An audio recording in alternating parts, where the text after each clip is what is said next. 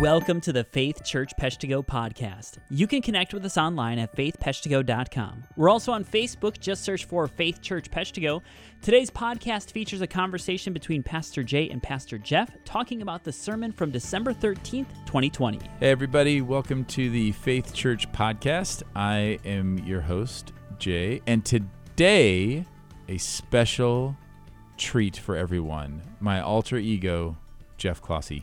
Hello, everybody. Your alter ego. Yeah. I like to think of you as my alter ego. You are what I should be. Oh, my word. Sometimes every time you react to a situation, I think, oh, that's the way I should probably react to that situation. I think we're complementary more than alter ego. Oh, I suppose. I think it's a gift. Like, we do have very different responses, but that's a good thing. See, even that right there, you're doing the thing right now. You're my alter ego. I would have played into that and maybe mocked you, and you turn it into an encouraging statement, thus proving my point. You are my alter ego. That's great. I feel like that was such a complimentary thing you just said there. It was. It was. It's good to be with you, Jay. Yeah. You know, it is something though, Jeff, that I think is kind of neat.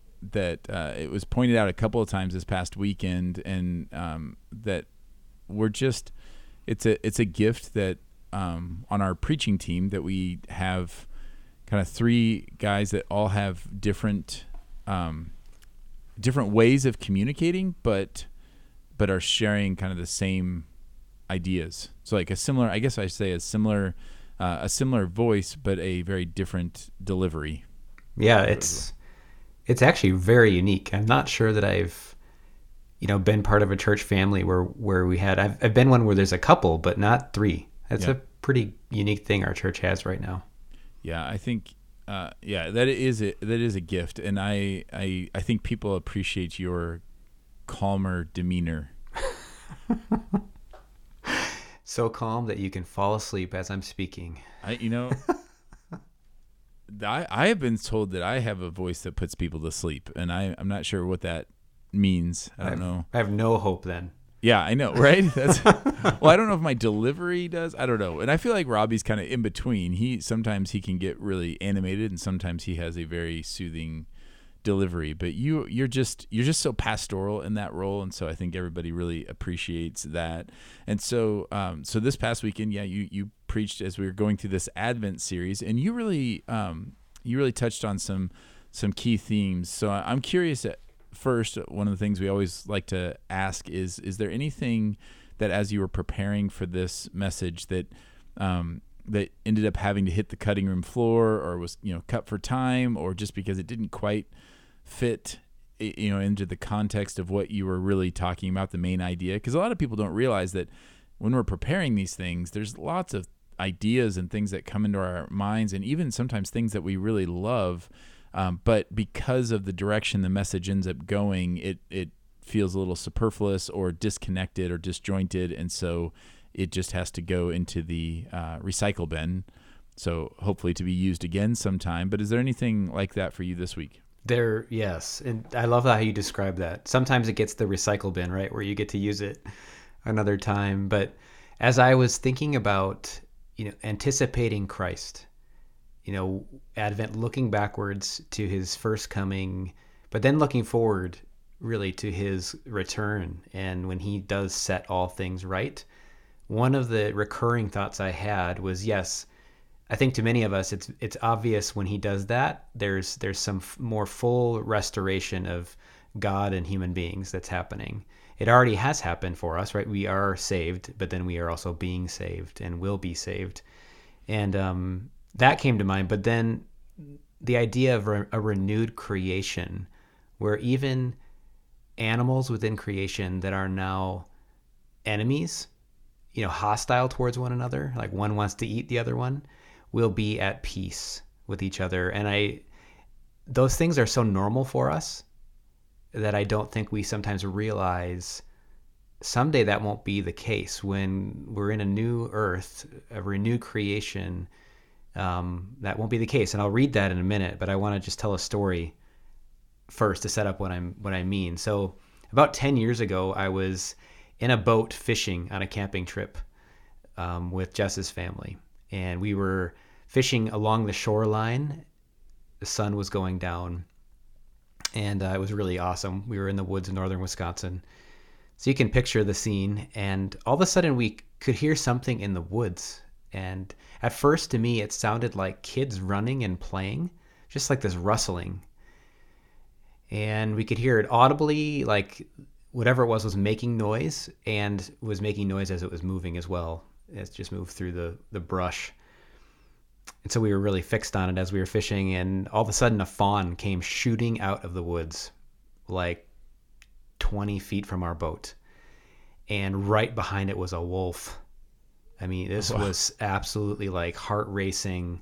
Oh my word, this fawn. What we were hearing was a bang of a fawn running from this wolf. And when it got to the edge of the water, the wolf jumped on it and was biting it on the back of its neck. And Jess's dad has a deep hatred for wolves that I didn't know until that moment. And he yelled like no human has ever yelled at this wolf. And it startled the thing. Like it literally startled it where it stopped trying to kill this fawn. And the fawn went swimming way out into the water, and the wolf went running away. And it's hard to, I'm painting the picture of it. It would be nice to have a visual, but in my like core of my being, like in my heart, when I was seeing this happen, it felt so wrong that this wolf would be going after this helpless, fawn. And I know that's just the course of things, though. The wolf right now is just doing what wolves do. That's how they survive.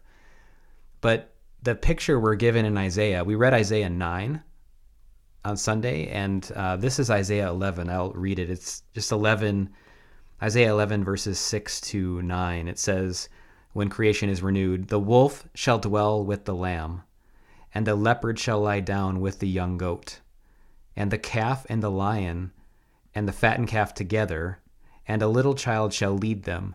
The cow and the bear shall graze, their young shall lie down together, and the lion shall eat straw like the ox. The nursing child shall play over the hole of the cobra, and the weaned child shall put his hand over the adder's den.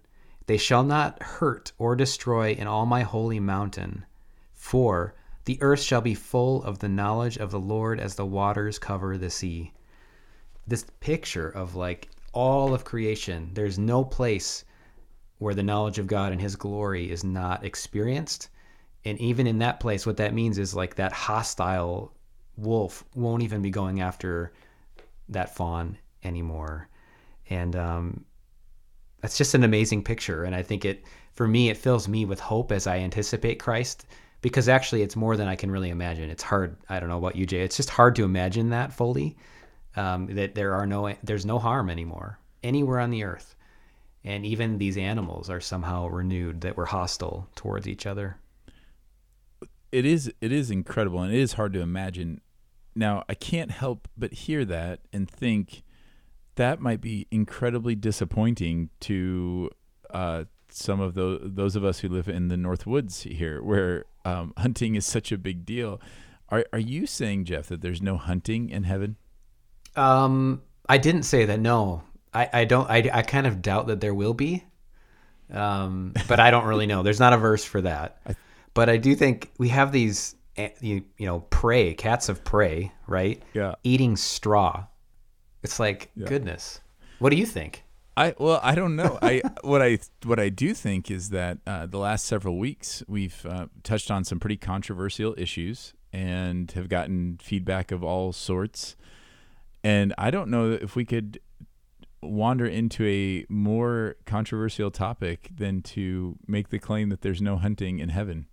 I'm not really sure what to do with that. I'm not touching that, Jeff. I can't believe you just made that claim. You wandered into that. Everyone listening can hear what is happening right now, Jay. I mean, here's what I know. Here's what I take from your story. What I take from your story is that had the fawn been had a concealed carry permit, it would have been fine. Yes, it would have been. That's what But instead, it had my father-in-law's voice. Right, which I would love to hear that, and I want to know the stories behind why he hates wolves. But I don't feel like that's for you to share. But man, I'd like to know that. I think that's a good example of why right there. But yeah, he could maybe come on sometime and talk about that. Just talk about his hatred. But yeah, it's such an incredible thing, right? That all things are going to be reconciled. And we don't even we barely have a glimpse of what it'll be like to live in that kind of harmony. So when we talk about peace on earth and goodwill towards men and the coming of the kingdom in what would it be like to live, because you have other imagery there, like a child, with the snake and not being in danger, that they're being, imagine, going out and exploring and knowing there's no danger. There's nothing that means you harm. There's nothing that you mean harm to. It makes me wonder what's going to happen to black flies and mosquitoes. Yes. That kind of thing. I've wondered that too. Yeah. I don't know if they're just going to be there, but they just don't, they don't bite. It's just such an interesting idea that all of God's creation will be awakened to this glory. And does it mean that I'll be fine with mice coming in and making nests in my car? Your car is just going to keep working. Do you know what it also, for me, it highlights? This just popped in my head, but one of the points I was trying to make is that this renewal, this ushering in, is something that Christ brings. God does it, and humans, we aren't the ones that make it happen. And I think that sort of picture, even animals being transformed, is so big and really awe-inspiring that we know we cannot do that. That is not something that we can accomplish in our own, training of animals to not do that, or teaching a leopard to eat straw. That's something God's going to do. And for me, it helps me when I do see the brokenness and the darkness that we often face, especially right now. It is going to be God who rescues us ultimately. So how do we keep from just then saying, well, God will work it out in the end? Because, we often talk about participating in the kingdom and wanting to we're ambassadors for Christ. So we are ambassadors of this kingdom. And so that's why we care about things like creation and justice and all these things. But you just give some examples there of things that we can't do, like that we can't participate. Though your father-in-law clearly tried, he was trying to do that. But I would not say that is something like, I don't think that you could use that then to say that hunting is evil or that eating meat is evil or anything like that. Like we were given that, but it could be something that is taken away. So how do we differentiate between the things of the kingdom that we are supposed to be participating in right now and the things of the kingdom that are only for that time, like when Christ returns?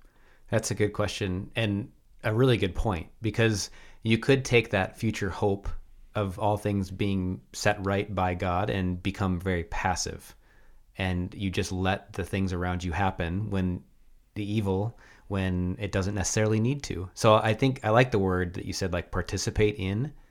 So part of me thinks the easiest way to make that discernment is to follow what you read, Jesus teaching you and his apostles, and know that those are the ways in which you get to participate in. But it's interesting, they never do tell us to teach leopards how to eat straw. That's not an endeavor that's commanded. So I think that's one way you can distinguish. But I think, our actions, so when we live and the fruit of the Spirit is coming out in our lives, love, joy, peace, patience, kindness, all of those things, those really are like hints of what is to come, right? They're the kingdom breaking in right now. And because the truth is the kingdom has already broken in, right? Like when Jesus came, the kingdom came with him. It's just that it's not to its fullest extent yet, to the full fruition of it. Yeah. What would you add? That's a great question. Yeah, the balance there. I think. I would look at it and say, I agree that we aren't to be passive. I think what part of it when I think about animals and in that particular thing and all of creation is just to be mindful of its godness. In the sense of like not saying that creation is God. It's created by God, but it's God. God creates these things, and so we are to respect them, and so that's why it's important that we treat animals without cruelty. And so some people could say, well, then, so that's why we shouldn't hunt. But we definitely see throughout Scripture that is not a command that is given to us, that, eating meat, and no, there isn't a difference ethically between whether you hunt or buy it at the grocery store. Like we're participating in that. And so I think figuring out how do you just kind of function with this sense of respect and awe of God's creation, and not be flippant towards it, and not be dismissive of it as something less than, or something that's not that important, because in heaven we will have that. And I think some of the images that we've had in the past about heaven, sitting on clouds, with harps or whatever, it's always interesting how that is very void of all of the material creation that we have here. And Scripture is really clear that all of that creation is going to be there, right? Like it's not going to look like something completely, I don't get the feeling like it's going to look completely different. It'll be different, but it will be of similar substance, if that makes sense. Right. What it was always meant to be. Right. Which, again, it's hard to imagine it. Yes. But we have to believe that the way God originally made all of this, that we still have, even in human beings, we've talked about this, even though we're broken, we still bear the image of God, right? And so I would imagine there's something about even creation that there would be something like that for all of it. So it won't be like, I guess that's probably all our words can accomplish. I know it's hard. Like, we're sitting here off the top of our head trying to talk about this. I didn't give you warning that I was going to ask you about hunting in heaven. So I do want to say though too, like, so my father-in-law is a hunter. I know many who are. I'm a big fisherman, and I feel like the people that are most committed to those activities are often the people who most respect creation. It's interesting. Like they aren't flippant about it. No, they don't waste animals. They are very careful, and I don't know. I think it's worth noting. There's abuses in everything, but yes, most of the hunters I know have a deep appreciation and love for nature and for God's creation in that way. That's for sure. Now, you're talking about participating, and you kind of did a bigger intro. Like this Advent series that we're doing is based on some Advent prayers from the Book of Common Prayer, and so you kind of did a little intro about why these written prayers are valuable, because many of us did not grow up. I grew up with a little bit of that, but many people in our church did not grow up with reading pre-written prayers. And I thought it was great. You had a great illustration of saying that we don't think anything of it when we sing pre-written songs. That is by we sing hymns, we sing all kinds of songs, and those are in essence pre-written prayers that are just set to music. And so I think that was a really helpful point, that a pre-written prayer is no different than that. If you are willing to sing a pre-written song and find that meaningful, which we do. I mean, how many hymns and worship songs have been used mightily by God to stir our hearts and to bring us comfort. And you're making the point that pre-written prayers can do the same thing as that. And so I think that was incredibly helpful. And so I'm wondering, first of all, if you have anything to add or respond to in that, but then also kind of dovetailing in, where would you recommend somebody start if they say, well, because if they want to do that with music, if they come and we've had that, we're new believers and people who have not been exposed to the church or to the gospel at all, and they sing these songs and they find them amazing, and so it can point them to different resources and where to start in being able to hear more of this music or sing these songs. But what would you say for pre-written prayers if someone wanted to add that to their devotional life? Yeah, that's a really good question. I would just say, as far as just word of encouragement with it, if it's something that would be brand new to people, that like I said on Sunday, it will take time for you to feel like you're able to pray the words of another person from your own heart. And I think I am so thankful that I grew up in a church and with a background where the heartfelt prayer and the sincere prayer was what I was taught. And so I'm just thankful for that. What this has done for me, though, is it's praying some pre-written prayers has really expanded the way I pray. And what I've noticed is if I pray similar ones frequently, they become my own. Like I might start with praying like the one on Sunday. The main line from it that has been striking me is just lighten the darkness of our hearts. And as I've been praying that this week, I start to express it to God in other ways with other words. And I often expand upon it as well. So that will start to happen. But as far as resources, that's a great question. There's one that I picked up this year that I love. It's called Piercing Heaven, and it's a compilation of prayers from Puritans. And it's organized topically so that you could look at it, and if you're needing to pray for peace, like your heart is just upset, there's examples of how followers of Jesus have prayed for peace. Or if you're wanting to pray a prayer of thankfulness for something, they have categories for that. So Piercing Heaven would be one. Another one that is similar is called The Valley of Vision, and that one has been around for longer. Also really, really helpful. It's not categorized quite as, it's more difficult for me to find prayers in there for a specific circumstance, but they're all really, really good ones too. In addition to those two, the Book of Common Prayer is a resource that I use regularly.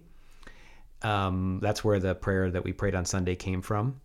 But what I will say, that one is not as easy to use. So the first two, Piercing Heaven and The Valley of Vision, are a book just that's full of prayers. The Book of Common Prayer is like the worship book that Anglicans would use. So like C.S. Lewis would have grown up, this is what he heard for worship on a Sunday. So when I first bought one of those, I really needed some help from other people to learn how to use it. And if you ever want to explore that, I'm really happy. It would delight me to show people what that looks like to use devotionally. There are things in the Book of Common Prayer that the way we believe is a little different. So I would just add some caution to it, that you might see things in there that you're not used to. And that just because it comes out of a very different stream in some ways than ours. But the prayers are amazing in there. And what was happening with the Book of Common Prayer is that it was like the first English liturgy, the first English prayers. People grew up not praying in their own tongue, right? They were in Latin. And Thomas Cranmer took prayers that he could find, ancient prayers, and compiled them into one volume.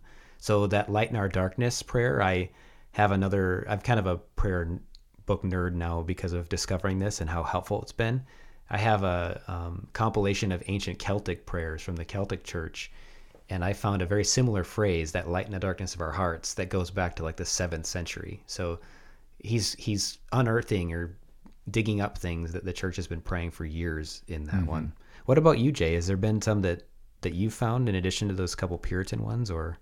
For me, I would say Valley of Vision for sure. But then I would also, I found old hymnals to just be such a rich resource for pre-written prayers. Again, like we talked, like you mentioned, songs. And it's so funny that when you said that, it kind of clicked with me, and I thought, why would I not have thought of that before? Because that's actually how I learned to enjoy singing in church. Because growing up, I did not like singing in church. I didn't like the music. I used to count how many hymns in the bulletin I would have to sit through before, like, I liked listening to the sermon and the other stuff, and then I wanted to get out of there. And I felt when I got into college, actually, I felt really convicted by this attitude and this heart, and so I started just praying the words of the hymns, even during the music. So if the music was like music that I didn't connect with at all, or if I felt uncomfortable for whatever reason, singing or whatever, I would just pray the words. And so that led me to then praying through other hymnals, just reading these rich hymns and praying that. So that's a place people could certainly start, just recognizing that's what those are. And so it's these corporate prayers. They can be prayers of praise or of repentance, or of all kinds of things. And so, that's where I would maybe recommend people kind of they could start by doing that. Also, hymnals, but just remembering hymns and worship songs that have been meaningful to you. Just be mindful of those as a prayer, as you're singing them, or just as you're thinking of the lyrics. That is such a great suggestion. I love that, because it's true. Like, they're poetic. These songs are poetic prayers that we sing. And I mean, we talked about the Psalms a lot this summer, right? But those are songs. They can be prayed and they can be sung.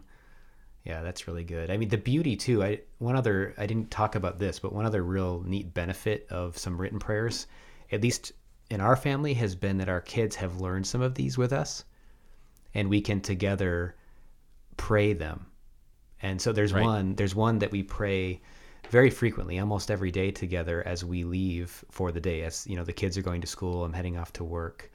We pray it together, and it's really meaningful, and it allows us to all pray together. So that's another really beautiful part about some of these, just like with singing, right? Right. We can all join in. Yeah, that makes total sense. That's part of the value of why we sing pre-written songs, is so that we can all do it together. Mm-hmm. I was also thinking, and you touched on this again in your sermon, that one of the values, one of the benefits of praying a pre-written prayer is that we pray for things then that we wouldn't normally pray.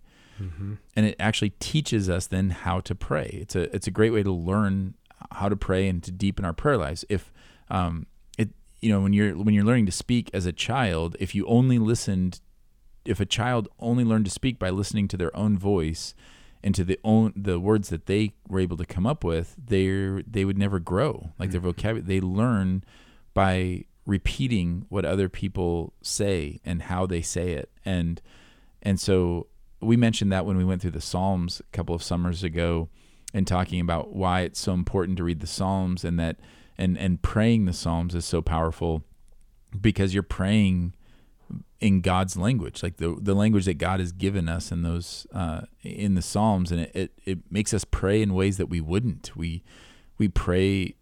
We describe God in ways that we wouldn't know how to do that unless we're shown how to. And so, in many ways, praying pre-written prayers, whether it's from the Valley of the Vision or through hymnals or whatever Book of Common Prayer, praying those pre-written prayers helps us learn how to pray. It just teaches us how to pray. It does, and there's something that God uses those to actually form us, right? One example, just to give some tangible legs to this, like when I first started doing this, I came across a prayer for in the evening time, and one of the lines in it was basically, God, we pray for your blessing, your help for those who work tonight, who work overnight. And I was like, wow. Right. Yeah. There are a whole bunch of people, as I'm going to bed, getting up and starting work, and they need prayer overnight. And that's just a small example, but it really has affected my heart as I'm going off to bed, realizing as I do that, other people are getting up and working all night in ways we all need. And you wouldn't think of that normally. Yeah, like I wouldn't think of that. That's such a great example. So I would I hope people are encouraged to actually do this. That it's not something that I would say is just like hey, if if it strikes your fancy. I think there's incredible benefits to doing this, and no, we wouldn't say at the expense of spontaneous prayer. Mm-hmm. I think spontaneous prayer is a beautiful thing, and we see that all throughout Scripture. We see spontaneous prayers, and God wants those prayers. But to understand the purpose of written prayers, they teach us to pray. They have us praying things that we wouldn't normally think about. They give us something to pray together corporately as a church family and as a people. And man, how powerful to have all of our voices raising up to God, saying, praying earnestly for the same thing at the same time. All of that is a great. It's a great encouragement. It's beautiful. It is. See, this is why you're such a benefit on the podcast. This is why you're my alter ego. You pull me into, and now you helped me become a better me, Jeff. Oh, Jay, I can hear your smile as you're saying it. Yeah. Well, I think. Is there anything else you'd like to add to this before we sign off? No, I'm just I wanted to say too, thank you for the encouraging words about preaching and about being here. I am so thankful to be part of this church, to be part of this family, and to me, it's just a joy to get to share what God is teaching me and what I'm seeing in the Word, and I'm really looking forward to this fourth Sunday in Advent. I mean, this series has really impacted my soul, and I feel like Advent has become, this year especially for me, one of my favorite anchors. I can see that next year I will be anticipating again, at least for myself devotionally. This is important for me, anticipating the arrival of Christ again. Yeah, so this week, will be the last Sunday of Advent, and so, which I can't believe, as 2020 continues to draw to a close, and then of course we'll have our Christmas Eve service, but this Sunday will be on the power of God through the incarnation, and which is just, it's been really exciting to think about that. And so hopefully you will be able to join us for that if you're part of our church family. As always, we thank you for taking some time out of your day to listen. We hope it's been helpful and encouraging to you. God bless. We hope you have a wonderful day.